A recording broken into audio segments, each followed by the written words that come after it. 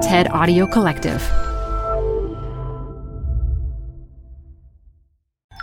This TED Talk features cryptographic researcher Craig Costello, recorded live at TEDx Sydney 2019. Support comes from Zuckerman Spader. Through nearly 5 decades of taking on high-stakes legal matters, Zuckerman Spader is recognized nationally as a premier litigation and investigations firm. Their lawyers routinely represent individuals, organizations, and law firms in business disputes, government and internal investigations, and at trial, when the lawyer you choose matters most. Online at Zuckerman.com. Support for TED Talks Daily comes from Capital One Bank. With no fees or minimums, banking with Capital One is the easiest decision in the history of decisions. Even easier than deciding to listen to another episode of your favorite podcast. And with no overdraft fees, is it even a decision? That's banking reimagined. What's in your wallet? Terms apply. See CapitalOne.com/bank. Capital One N.A. member FDIC.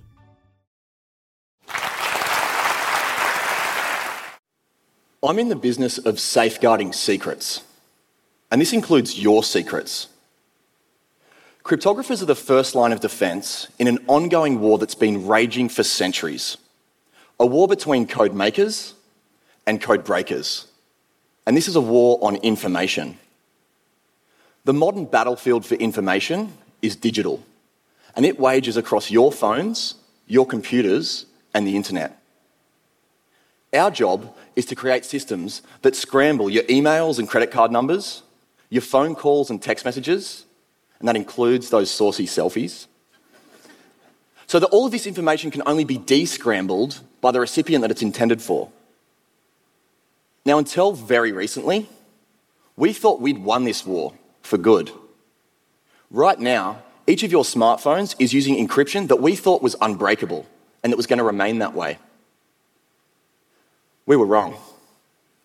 Because quantum computers are coming, and they're going to change the game completely. Throughout history, cryptography and code breaking has always been this game of cat and mouse. Back in the 1500s, Queen Mary of the Scots thought she was sending encrypted letters that only her soldiers could decipher. But Queen Elizabeth of England, she had code breakers that were all over it. They decrypted Mary's letters, saw that she was attempting to assassinate Elizabeth, and subsequently they chopped Mary's head off.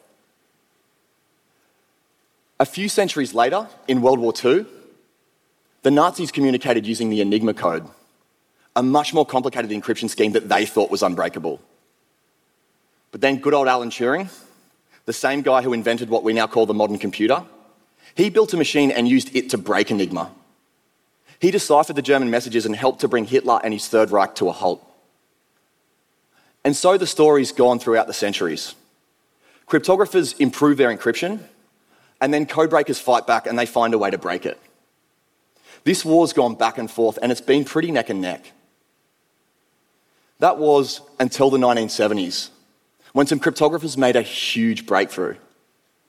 They discovered an extremely powerful way to do encryption, called public key cryptography.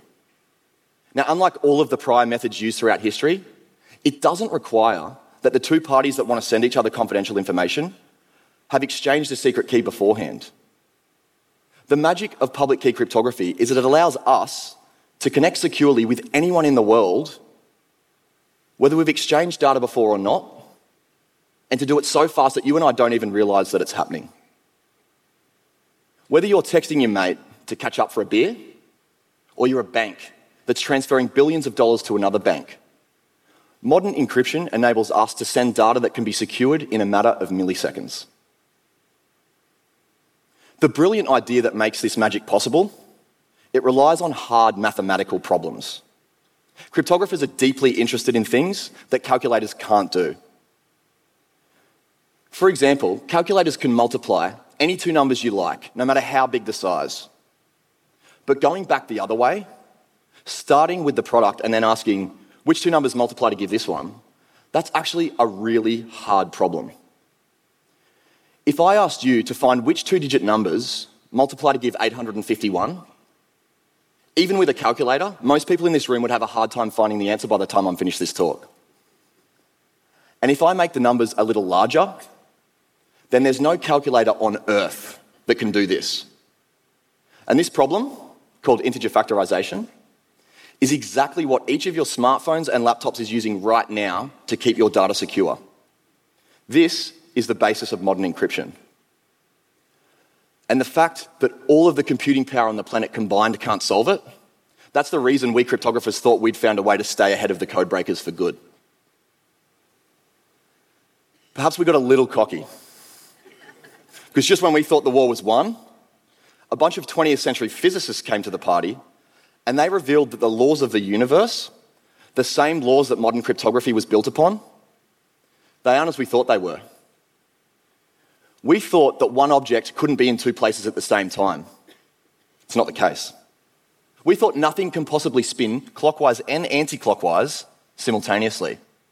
But that's incorrect. And we thought that two objects on opposite sides of the universe, light years away from each other, they can't possibly influence one another instantaneously. We were wrong again. And isn't that always the way life seems to go? Just when you think you got everything covered, you got your ducks in a row, a bunch of physicists come along and reveal that the fundamental laws of the universe are completely different to what you thought, and this screws everything up.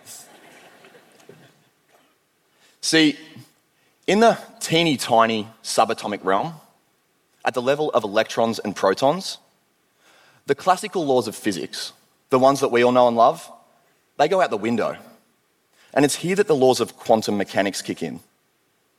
In quantum mechanics, an electron can be spinning clockwise and anti-clockwise at the same time. And a proton can be in two places at once. It sounds like science fiction, but that's only because the crazy quantum nature of our universe, it hides itself from us. And it stayed hidden from us until the 20th century. But now that we've seen it, the whole world is in an arms race to try to build a quantum computer. A computer that can harness the power of this weird and wacky quantum behavior. These things are so revolutionary and so powerful that they'll make today's fastest supercomputer look useless in comparison. In fact, for certain problems that are of great interest to us, today's fastest supercomputer is closer to an abacus than to a quantum computer. That's right, I'm talking about those little wooden things with the beads. Quantum computers can simulate chemical and biological processes that are far beyond the reach of our classical computers. And as such, they promise to help us solve some of our planet's biggest problems. They're going to help us combat global hunger, to tackle climate change, to find cures for diseases and pandemics for which we've so far been unsuccessful, to create superhuman artificial intelligence. And perhaps even more important than all of those things, they're going to help us understand the very nature of our universe. But with this incredible potential comes an incredible risk. Remember those big numbers I talked about earlier? I'm not talking about 851. In fact, if anyone in here's been distracted trying to find those factors, I'm going to put you out of your misery and tell you that it's 23 times 37. I'm talking about the much bigger number that followed it. While today's fastest supercomputer couldn't find those factors in the life age of the universe, a quantum computer could easily factorize numbers way, way bigger than that one. Quantum computers will break all of the encryption currently used to protect you and I from hackers, and they'll do it easily. Let me put it this way. If quantum computing was a spear, then modern encryption, the same unbreakable system that's protected us for decades, it would be like a shield made of tissue paper. Anyone with access to a quantum computer will have the master key to unlock anything they like in our digital world. They could steal money from banks and control economies. They could power off hospitals or launch nukes, or they could just sit back and watch all of us on our webcams without any of us knowing that this is happening. Now, the fundamental unit of information on all of the computers we're used to, it's called a bit. A single bit can be one of two states. It can be a 0 or it can be a 1. When I FaceTime my mum from the other side of the world, we're actually just sending each other long sequences of zeros and ones. that bounce from computer to computer, from satellite to satellite, transmitting our data at a rapid pace. Bits are certainly very useful. In fact, anything we currently do with technology is indebted to the usefulness of bits.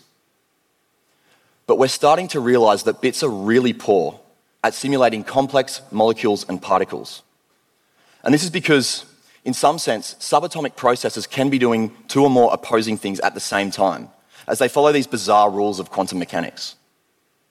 So late last century, some really brainy physicists had this ingenious idea to instead build computers that are founded on the principles of quantum mechanics. Now, the fundamental unit of information of a quantum computer, it's called a qubit. It stands for quantum bit. Instead of having just two states, like 0 or 1, a qubit can be an infinite number of states. And this corresponds to it being some combination of both 0 and 1 at the same time, a phenomenon that we call superposition. And when we have two qubits in superposition, we're actually working across all four combinations of 00, 01, 10, and 11. With 3 qubits, we're working in superposition across 8 combinations, and so on. Each time we add a single qubit, we double the number of combinations that we can work with in superposition at the same time. And so when we scale up to work with many qubits, we can work with an exponential number of combinations at the same time. And this just hints at where the power of quantum computing is coming from. Now, in modern encryption, our secret keys, like the 2 factors of that larger number, they're just long sequences of zeros and ones. To find them, a classical computer must go through every single combination, one after the other, until it finds the one that works and breaks our encryption. But on a quantum computer, with enough qubits in superposition, information can be extracted from all combinations at the same time.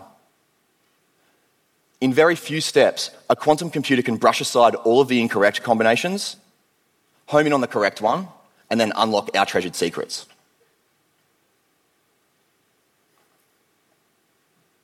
Now, at the crazy quantum level, something truly incredible is happening here.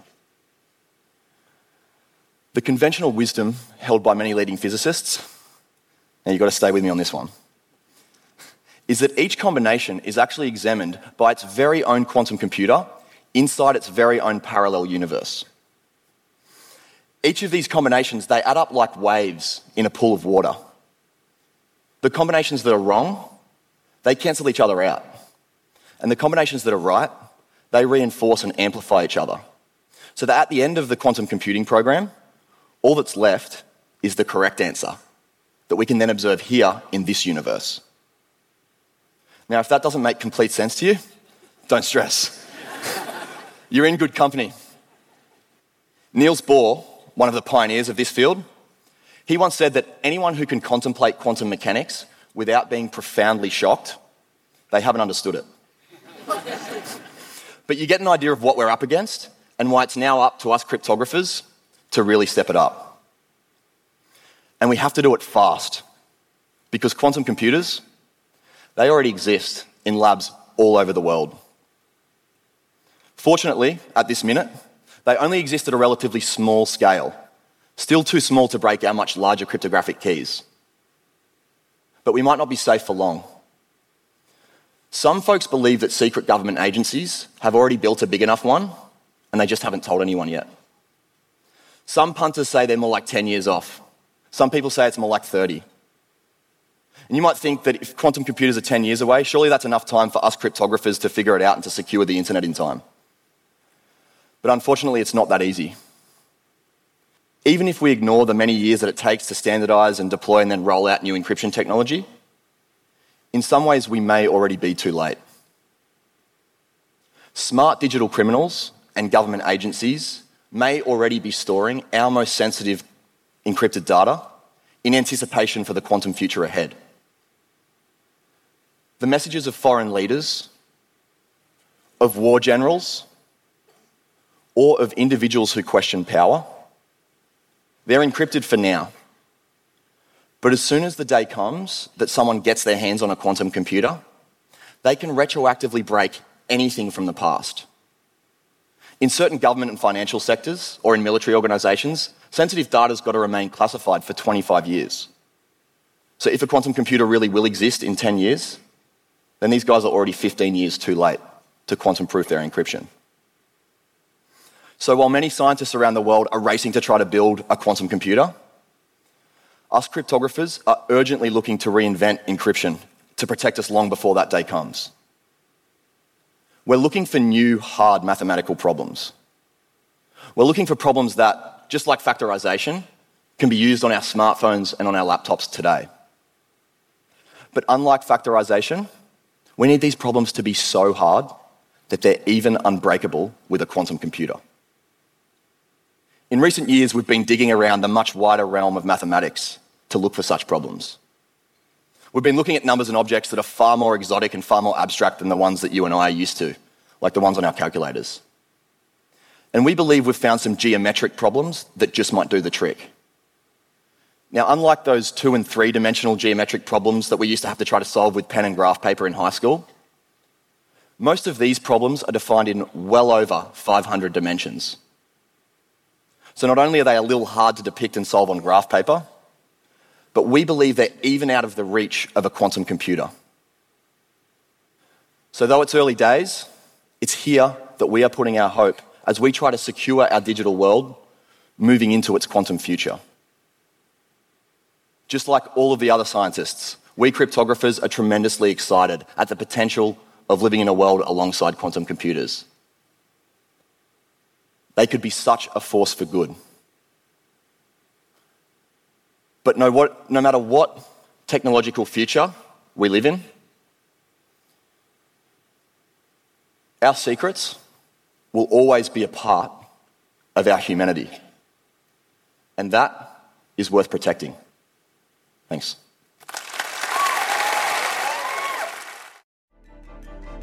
For more TED Talks, go to TED.com. Support for TED Talks Daily comes from Odoo. If you feel like you're wasting time and money with your current business software, or just want to know what you could be missing, then you need to join the millions of other users who switched to Odoo. Odoo is the affordable all-in-one management software with a library of fully integrated business applications that help you get more done in less time for a fraction of the price. To learn more, visit odoo.com/TED Talks. That's odoo.com/TED Talks. Odoo, modern management made simple. PRX.